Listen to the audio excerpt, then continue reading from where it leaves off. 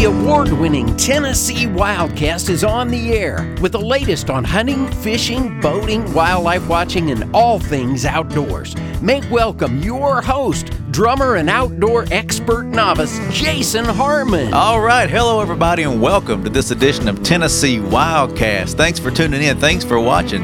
Got a fun show for you today. We are in studio. Me and Don King are hosting today's show, and we have a special guest who is extra special. His studio in Collierville, I guess. Yeah, that's right. Mr. Bill Dance. Yeah, Bill Dance is with us today. So we're going to be bringing him into our house, and we're going to go to his house, his studio, and talk with him today. But with COVID-19, we're trying to keep our distance and things like that. So he wanted to be on the show, but he said, "I'll just help you out by working from my studio today." So, and we're okay with that. Yep, that's right. So it's going to be fun to chat with him and hear some of his stories. And he was on Wildcast early on, one of our earlier shows, and I think it was like episode 7 or so. And I think that set the record for the length of time for a Wildcast, too. I mean, you and Doug interviewed him like lakeside. Weren't you at the Tennessee River or something? We were on Kentucky Lake, Kentucky Lake, okay. Yep.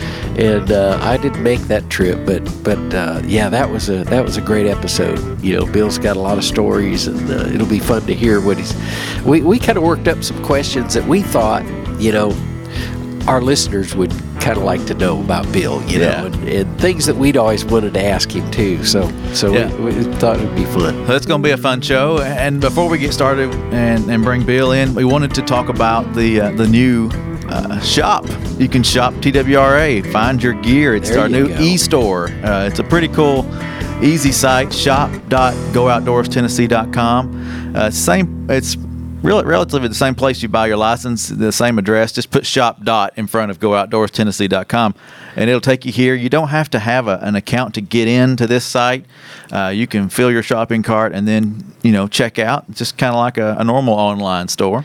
Yeah, before it was a little bit more complicated. You kind of had to register like you were going to buy a license, whether you wanted one or not. But anyway, with this, like Jason said, it's a lot smoother and a little easier to get in and out of. So got all kinds of cool stuff. The blue hats that we're selling right now, and the oilcloth hat are still available.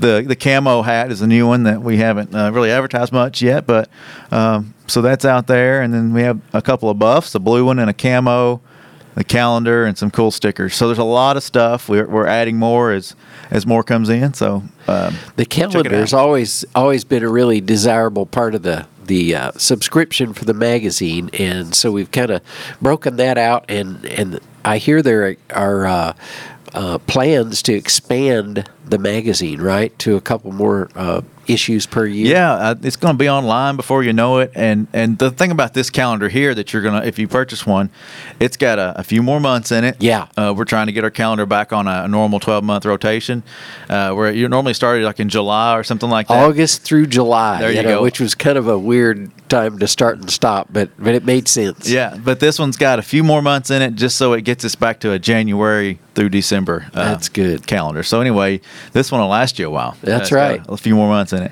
So anyway, this is a really cool site, shop.gooutdoorstennessee.com, and we'll be adding more gear. So get your Tennessee outdoor gear, your Tennessee wildlife gear right here. So. Good deal. Hey, do you know who the mystery model is modeling the Aqua Buff there? I don't know her name, but I know she helps us with some of our marketing things. Oh, okay. So, yeah. All right. Yeah. She's hiding incognito. Pretty girl. So anyway, if you're listening, you might want to just go to the site and check out the new stuff we've got there. Yeah.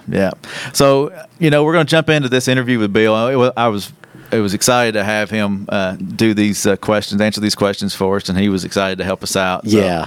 It's going to be a fun little segment with him, and I appreciate everybody tuning in. Like you said, he's got a good studio. We've got a good studio, so we thought, well, what the heck? We'll combine our professional studios here and kind of go from there. So. Yeah. Bill's been a longtime supporter of the agency. Yep.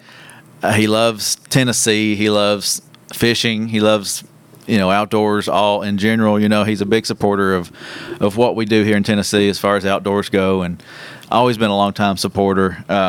We've never asked him to do something that he hasn't done it for us, like the next day. Yeah. He's just always ready and willing to help out. He really is. And the raffle just passed, and he was part of the the conservation raffle. He donated a day's worth of fishing with him. Mm-hmm. Yeah. So man, somebody that won that is going to have a special day out there with Bill on the water. I think Bill said it was going to be sometime in the fall, and they were going to go out and catch some fish wherever the fish are. That's where they're going fishing. So I didn't. We tried to pin him down on where they were going, but yeah, he wouldn't give us any secrets. The lucky winner will know his honey hole. Yeah. I guess by the time the trip's over with. But anyway, we'll jump into this first little clip from Bill, and like I said, we really appreciate him being a part of this show. So we'll jump right in. I've had a long-standing relationship with the Tennessee Wildlife Resource Agency. At every level, the folks that work for the agency have always been top-notch when it comes to conserving the outdoor legacy of my home state. So, I'm just doggone glad to do my part. We really are blessed to have such diverse and wonderful natural resources in our state. And it gives me and other Tennessee residents such joy. Who wouldn't want to work to fund the management of such natural treasures?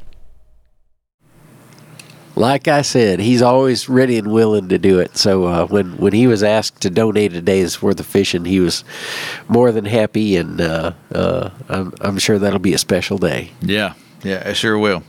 It sure will. So let's jump in. Some of the other questions we had asked him is who introduced him into the outdoors. That's always an important one on Wildcast. It's great to know the history of where we came from and what motivated us to get into outdoors. Yeah. I mean, a lot of us, it's the same story. A parent or a grandfather or something like that. Introduced you to the outdoors. But Bill had a pretty cool response here. So we'll jump in. Who introduced Bill to the outdoors? I've been asked many times who introduced me to fishing. I was truly blessed growing up that I had two people that gave me the greatest gift of all. Those two people introduced me to this great sport that we call fishing. And those two people were my daddy and my granddaddy. And both of them loved the outdoors, and both were doctors. So they also tended to teach me some biology along with how-to fishing lessons. Now, this was especially true of my granddaddy. He helped me cut my teeth wade fishing the creeks of Middle Tennessee. And though I have fished all over the country, creek fishing still remains my favorite. I still use the information they shared with me even today. For example, I know the way to wade a creek upstream. So the sediment, as I move along, that I stir up wading, doesn't disturb the area I plan to fish. I also learned about stealth, what scares fish, whether it be the shadow you cast on the water or the noise you make while wading in the gravel. I learned a lot about that. I learned about the anatomy that my granddaddy taught me and my daddy taught me, about how fish hear, about the lateral line. And I learned that one time by throwing a topwater bait. When the bait hit the water, I saw a fish swimming, and when the bait hit the water, the fish stopped. And I said, Granddaddy's right, the fish heard that bait hit the water. And as I moved the bait, the fish turned in the direction of that bait. And I said, he hears that bait. And when I moved the bait, the fish started toward the bait. And when I stopped the bait, the fish stopped. When I moved the bait, the fish moved. When I stopped, the fish stopped. And as I moved the bait, the fish continued to move toward the bait. And I learned those little things about the hearing. And then in time, I learned about the things he taught me about sight. He taught me more about anatomy, which helped me tremendously. And then the techniques that I learned later in life. So, who taught me how to fish? He taught me a lot about techniques, but he taught me so much more about the about anatomy, which still helps me today. So, as I said, my dad and my granddaddy gave me probably the greatest gift of all, and that was teaching me how to fish and what fish do and how to go about catching them. Yep, they did. That's awesome. I can relate to that. Yeah. Who taught you? My dad. Your dad. My dad, yeah. Yeah, we used to go fishing on the Elkhorn River. That was kind of my first memory of fishing, river fishing. I always liked that because there was always something going on. You know, there's water's moving, and you know, even if you didn't catch anything, you'd feel stuff hitting your line. You go, oh. Yeah. So you grew up in Nebraska, right? Yeah. So near Omaha, Nebraska, in the eastern part of the state, and so you know, fishing, pheasant, squirrel hunting, stuff like that. So, but fishing especially. Yeah. How about you? Yeah, well, you know, I remember my first fishing trip, you know, with my dad, but my uncle played a major role in getting me outside and into the outdoors. He took me hunting and fishing, and some of my first wade fishing trips was with him, and then as I got older, you know, in college and things, fishing with buddies, and my wife and I loved fish together, so you know, so it's been a passion that has built over time, I guess, you know, but always been a hunter and fisherman, you know. And I know you guys are passing it along to your kids too, you know. They love it. Riley and Tucker both love it. Yeah. Yeah, they love to fish. They have a good time, and that's good because we'll have fishing models for the next 10 years at least, you know, as they're growing up. Yeah. So. Yeah. They've already graced the pages of a few ads. They have, and things, so. Well, you know, along these same lines, we asked Bill what was his favorite fish to catch. And I'm sure he's got many, but he filled us in on that. So. All right. Okay, here's a good one. I'm asked quite often, what's your favorite fish? Well, my favorite fish is a fish I've got on the end of the line.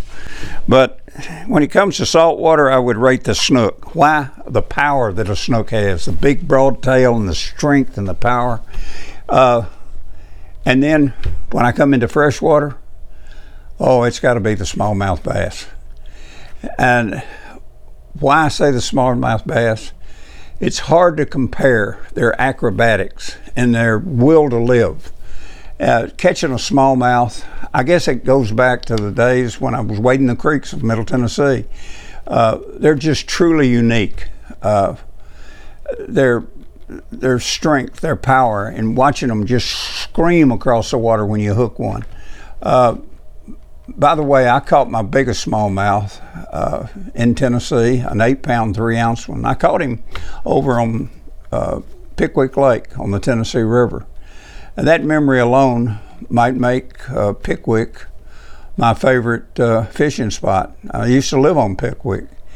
I learned so much about moving water, fishing Pickwick Lake. It's really where I first started fishing independently, and it's really where I really honed my skills that became the foundation of my career. There's also a lot of tributaries at Pickwick that the creeks that feed into Pickwick and into the Tennessee River that remind me of where I used to fish as a kid. And I go back there even today and wade those creeks. Pickwick is a beautiful body of water.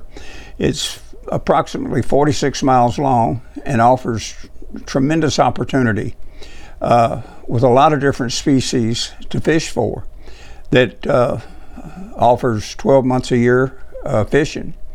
There's always something going on at Pickwick. From the headwaters at Wilson Dam all the way to Pickwick Dam, that 46-mile stretch. It has a good crappie fishing, excellent catfishing, and then below the tail race, below Pickwick Dam, You have good catfishing, white bass fishing, smallmouth fishing. Of course, the largemouth fishing is good in the upper lake as well as in the river below. There's just something always going on Pickwick. And like I said, I lived there for a long period of time, had a place on Pickwick. So I rate Pickwick as one of my favorite. But Tennessee, my home state, is blessed with a multitude of great fisheries from West Tennessee through Middle Tennessee, all the way across the state. We hold many world records. We hold the world record walleye. Might be surprising to a lot of people. We hold the world record smallmouth. With our, we have lowland, midland, highland type lakes. We've got a lot to offer in our great state. So Pickwick is my favorite, as I said, but I enjoy fishing other Great Lakes throughout the state, but I rate Pickwick probably as my favorite. he gave us a little more information than I thought he was going to give us. He's talking about his favorite fish, the snook, and then the smallmouth. But then he started giving away some honey holes. Yeah. Well, you always see Bill in an orange and white Tennessee cap with the big T. So he said, "What is it about the T?" Yeah. So he answered that one for us. Well, my first T cap was sent to me by my good friend Doug Dickey, who was head football coach at the University of Tennessee at the time. And I was fortunate enough to win a national bass tournament while wearing it. And 2 months later, guess what? I was wearing that same cap and won another tournament. And someone said, Bill, that's your lucky cap. And the next thing I knew, it became my trademark. And that turned out to be a blessing because I never really had to change caps with a sponsor or anything. My national sponsors realized that I already had a trademark, that orange and white T-cap, this one right here. So I always wasn't required to fulfill any obligations in that regard.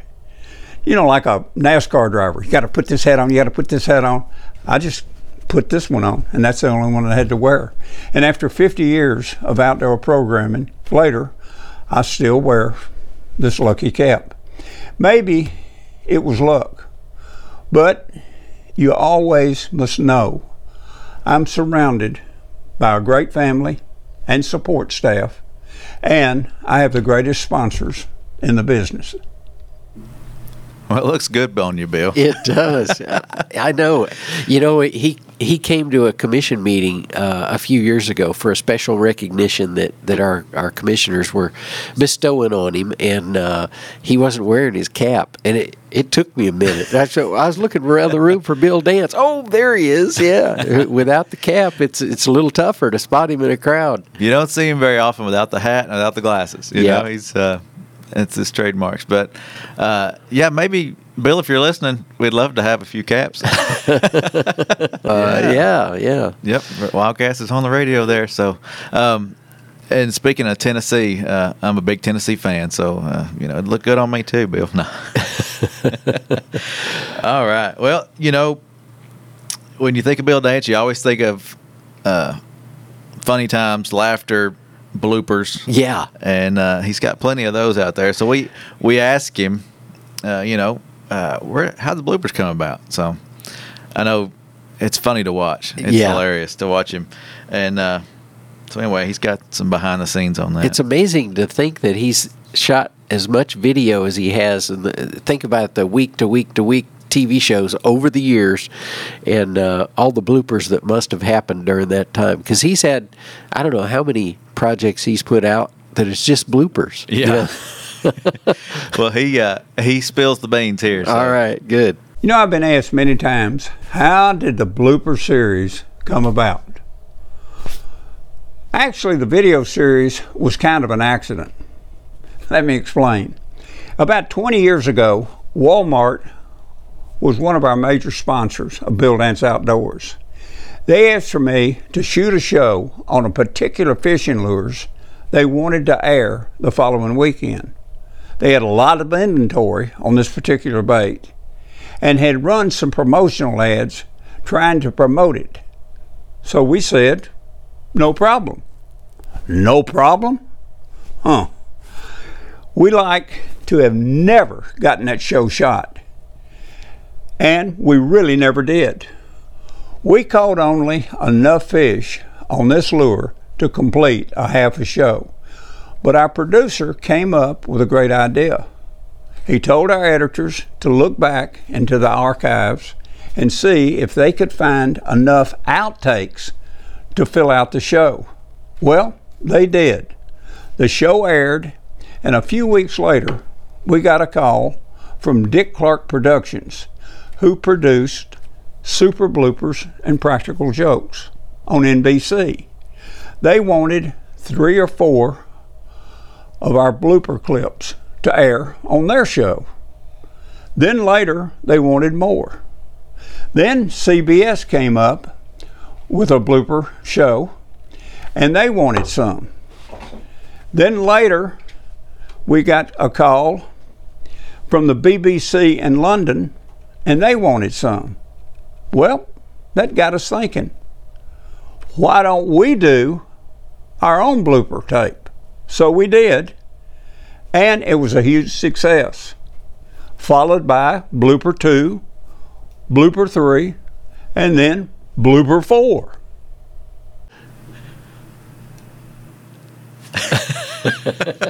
Left me hanging there, Bill. Oh, I guess maybe blooper 5 might be coming down the road at some point. Yeah, it might be, yeah. That's funny. Quite a series. Yeah, it is funny when you accidentally fall into something like that, that is successful for you. Yeah, it. Some of it looks like it might be made up at some point sometimes, but, it's funny that, you shoot video enough, and you're out there every day. It's stuff like that's going to happen. Oh, yeah, that's right. Yeah.